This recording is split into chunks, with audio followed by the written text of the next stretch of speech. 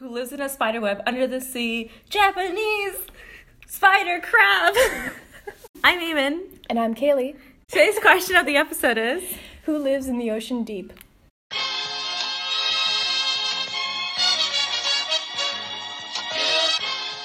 So, to talk about who lives deep in the ocean, we gotta first see how they're able to survive.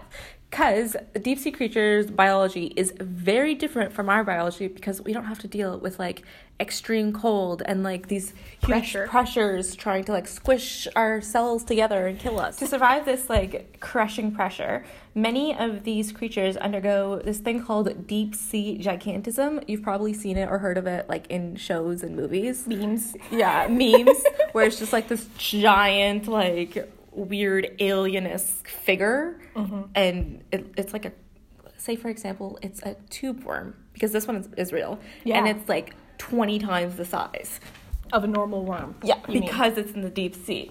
The biology behind it being so big, what they think, they as in scientists, is that because of their bigger size, they have a lower temperature, which means they have an increased cell size and an increased lifespan, which leads to an increase in maximum body size. Their body size allows them to have a lower temperature, and because of that, they're able to survive the colder temperatures in the deep sea. And having a lower body temperature in turn changes the cell sizes to be bigger, which also has a side effect, increases their lifespan. And then with bigger cell sizes, they're able to combat the pressure because they're bigger. It's like... Is it surface area? Yeah. Okay. Surface area. Yeah, it's surface area because it increases their... Buoyancy, which then in turn, osmosis Yep. is able to occur because of the differences in water pressure from within the creature and without. Right. High pressure to low pressure. Exactly.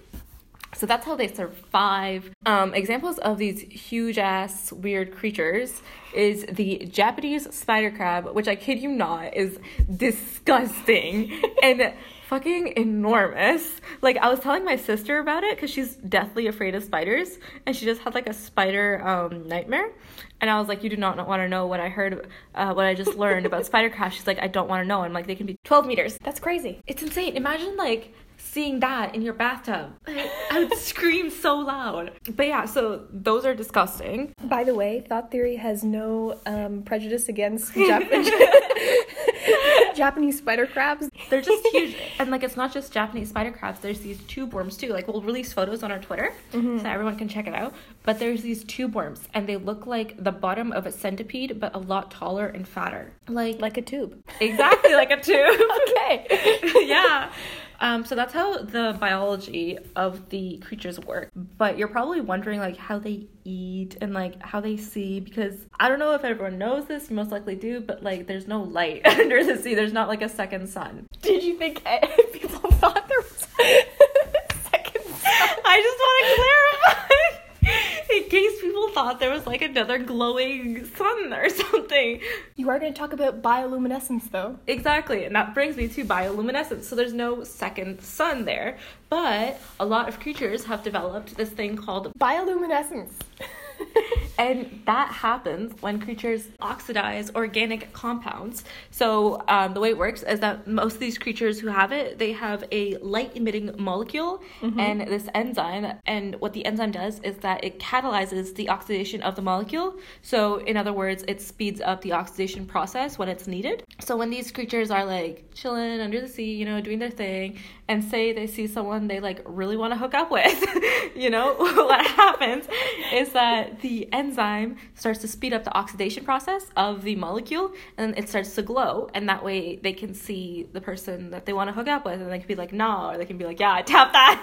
But I have a question. Yes. So, apart from tapping that, I assume there's other benefits of bioluminescence, like locating or catching food. I'm glad you brought up food, because actually, yes, some creatures use it for that, but a lot of them don't, because if you have a light, it attracts. Exactly. What a lot of them do actually to eat is, this is going to be really gross. What it is that they eat other animals that have already eaten food. Say you're in the deepest level of the sea. Yep. There's an animal on an above level that is able to eat the animals from the above level. What you do is that you'll randomly like jump out, or like you'll wait until it dies and it comes to your level, and then you eat it and absorb its nutrients. And this process is called chemosynthesis, and it means that you're transferring chemical energy into food energy, and that's how a lot of them like eat. But bioluminescence does have other functions other than just like mating.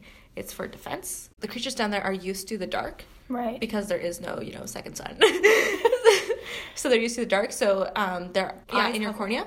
So because they have so many rods, they're hypersensitive to any light. So if all of a sudden there was this bright flashing light, blinding and exactly, provide some escape or stun. Exactly. It gives them the chance to dip. So a lot of times it's for camouflage too. To blend in with other creatures. Say one creature is a known predator of another creature, and a light is its distinguishing feature, but you're a prey to that creature. You can turn on your light and like blend in with the crowd kind of thing. So this may be a very stupid question, but in Nemo, there's a little rod that shoots out with the light on the end of that sort of body part. I assume there's more visual ways that bioluminescence presents itself other than just like a little bubble. You're right. So a lot of times bioluminescence presents itself in the scales themselves. I see. So it's like the whole creature that lights up. Okay. Or its tail. Fireflies are actually an example of bioluminescence, even though they're not in the deep sea. Because it's not just deep sea creatures that like have bioluminescence. Emits light. But yeah, so that's how deep sea creatures are able to like find their way in the ocean. But like I've always been curious as to how humans know this about deep sea creatures. Because with bioluminescence, we know how it works, the basics, but we don't know a lot about it. Like there's a lot of research going on about exactly why some of them have it and some of them don't, why some of them are able to adapt to these harsh conditions and others don't. How do we know about it? Let's start with the actual size of the ocean, because I think that's important to how to big quantify. is this thing? So essentially 70% of the Earth's surface is covered by oceans. Sorry, Kaylee, could you be more specific? Well, the Pacific covers 30% of the Earth's surface, the Atlantic covers 21%, and the Indian Ocean covers 14% of the Earth's surface. And so what's interesting is that 80%, according to the U.S. National Ocean Service, is unmapped, unexplored. And I'll be more specific about the term unmapped because we do have a general map of the ocean. But before I get into mapping the ocean, I thought I'd elaborate more maybe on the terrain of the ocean, because I feel like a lot of people don't really know beyond what the beach has, you know what I mean? Yeah, like it's got the shells, and then there's the water, and then there's like life in the water. Yeah, so broadly, by doing research, I sort of found a lot of really cool diagrams that show essentially the elevation differences, and they categorize those elevation differences in a few different major categories. So land, the coast. Then it depends on where we're talking about. I don't know if you guys have ever seen on Google Maps, there's a light portion that surrounds the coast that's generally considered to be like not very deep, maybe 50 to 200 meters deep. And that's the part that we would swim on, right? Right, and that most boats can travel through. And so, but after, on Google Maps, which is really cool, is the dark blue. And that's the part where it sort of descends into what I'm talking about. So there's the continental shelf. The nerd word for that is the epipelagic zone. Damn. But the real word for that is the sunlight zone. And Eamon was talking about that. It's the period or the section of water that light can reach through. The one that like the normal creatures live at. Yeah, and so that's essentially like surface to 200 meters deep.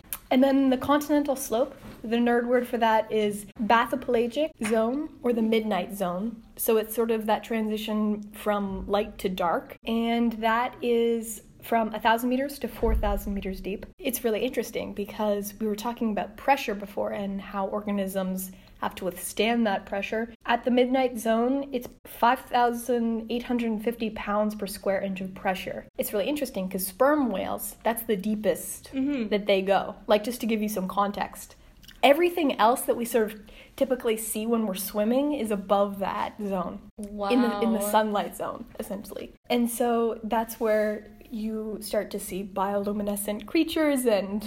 the crazy alien shit. Yeah, essentially. And then the scary part is essentially the continental rise. The nerd word is abyssopelagic zone. I feel like abyss is very fitting for that. Exactly. And then we go into the abyssal plain, or the trench, which is, the nerd word for that is the hydropelagic zone. And that's like 6,000 meters to unknown. We don't know really how far the deepest point in the ocean is.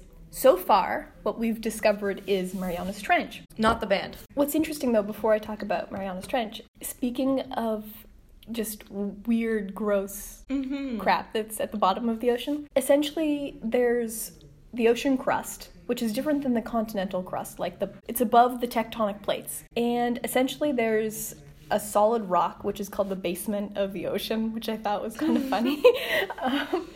And then, so that basement is made of volcanic rock called basalt.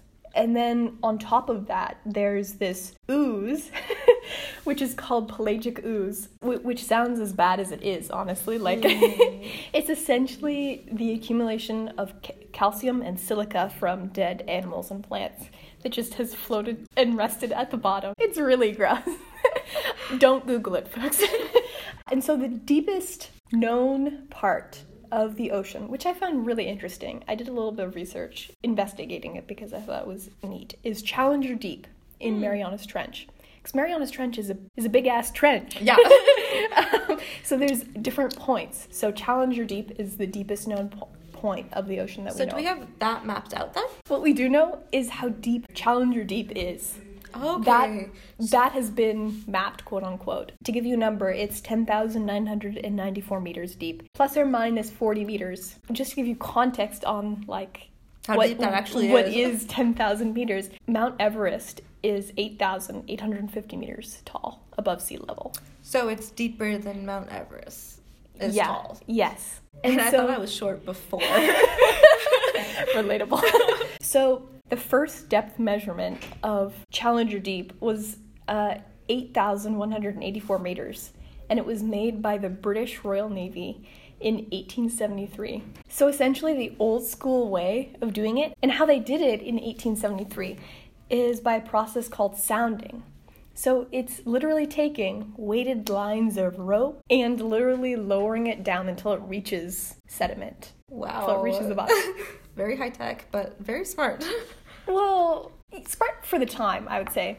Because if you think about it, you'd have to do that at several if you travel maybe a kilometer or something, or maybe 500 meters, you'd have to do that, you have to do that again to get data points, right? Yeah, because it's not just a level.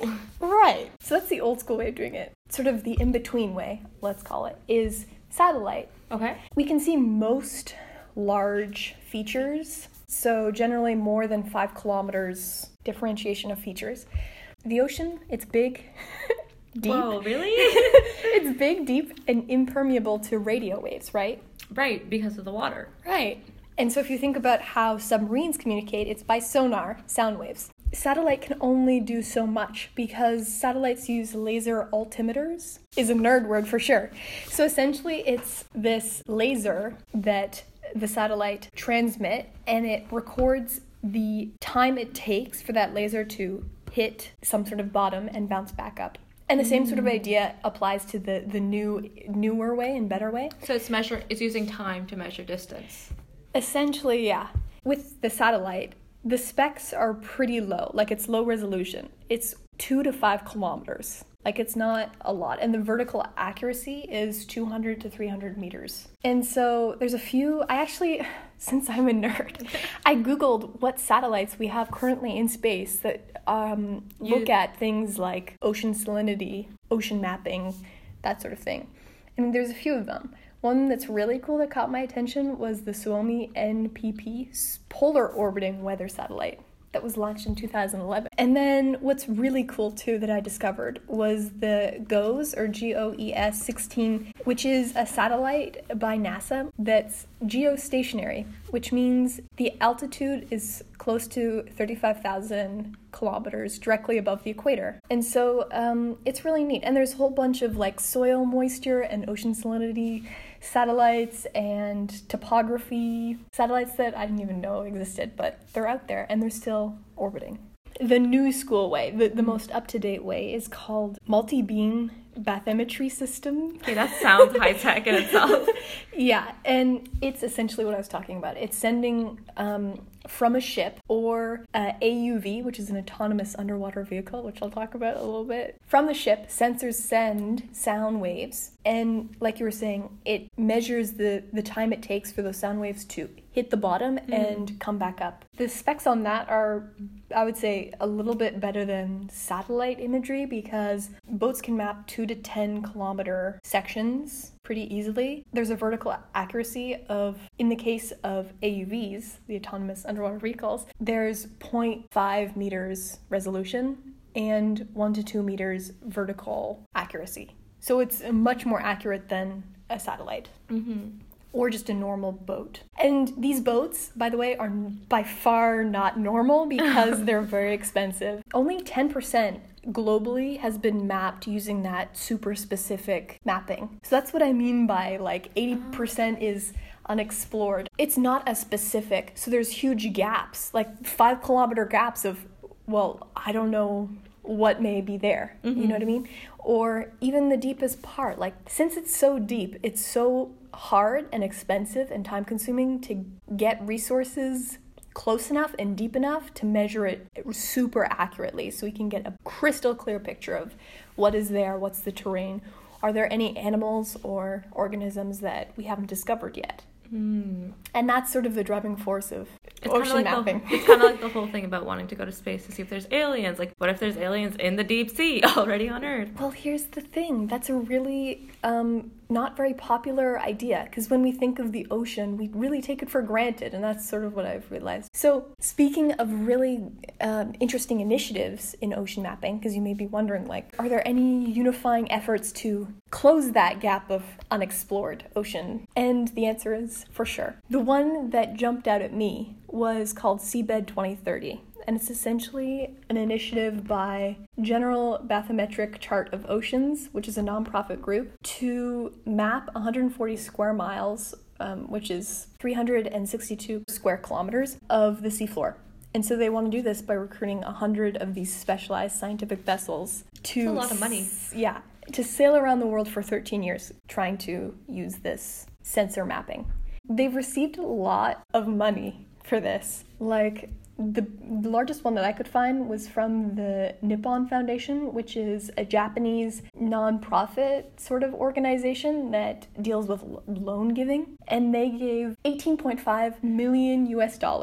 And that is nothing compared to the accumulated wealth that they've had from other donations from other companies or nonprofits or governments even. Sort of to play the devil's advocate is that maybe there's dangers or unforeseen implications of mapping the ocean in its entirety in such a specific amount of detail. So what, are you saying ignorance is a bliss?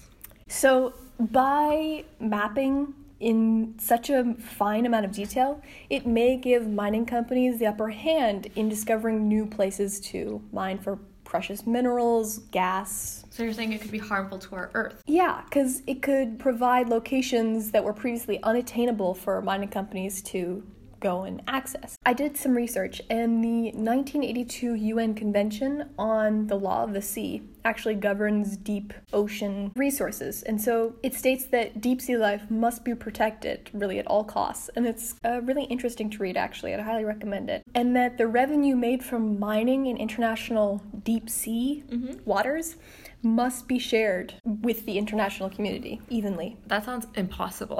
I know. Like, who would regulate that? Who could... Definitely not the UN. It's useless. I know. Well, how do you measure, like, the specific amount of revenue that you then split? I'm sure there's some sort of formula or procedure. And what about nations that aren't recognized by the UN and are a nation, or nations that are recognized but aren't? It is essentially the space question, right? Like, and do we commercialize it? Is it only for the rich? Is it this unattainable thing, or should it be accessible by everybody? So it's almost better that we don't know everything. Well, arguable. It's also, like we've mentioned before, very expensive to map the entire ocean.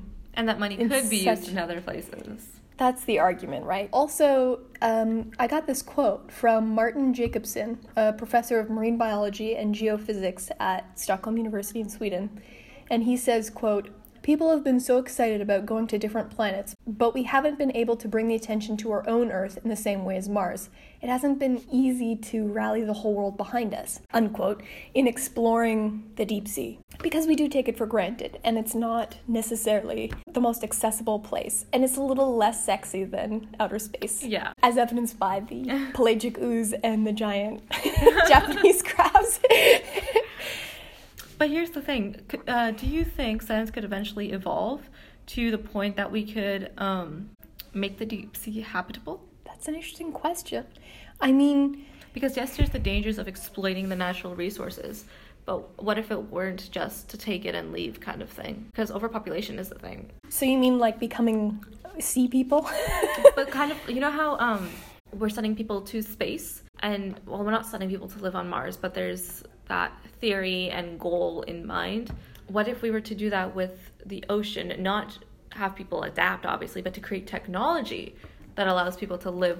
I mean, interesting question. A few major hurdles. The pressure. The fact that we'd have to create some sort of oxygen environment in such a deep, dark place. Also, to keep in mind, space at the moment, I mean, we haven't really polluted it apart from our own Earth and our own atmosphere. But in the ocean's case, we have polluted the ocean. And so that may present some really hard challenges to overcome.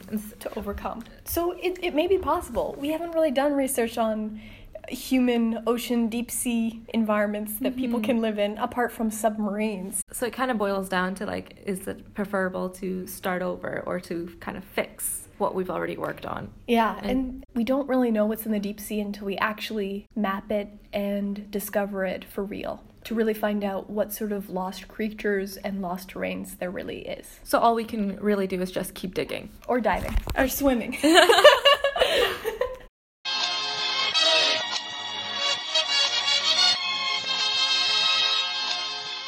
Just to let you guys know, all of our citations are in our show notes or linked on our website. You can also, if you're curious about some of the facts and figures that we mentioned in our show, we have them in a facts page that you can look at. And don't forget to follow us on Twitter at Thought2Theory. And you can always listen to us on Anchor and anywhere else you listen to your podcasts. Thanks for listening to this episode of Thought Theory, and we'll see you next time.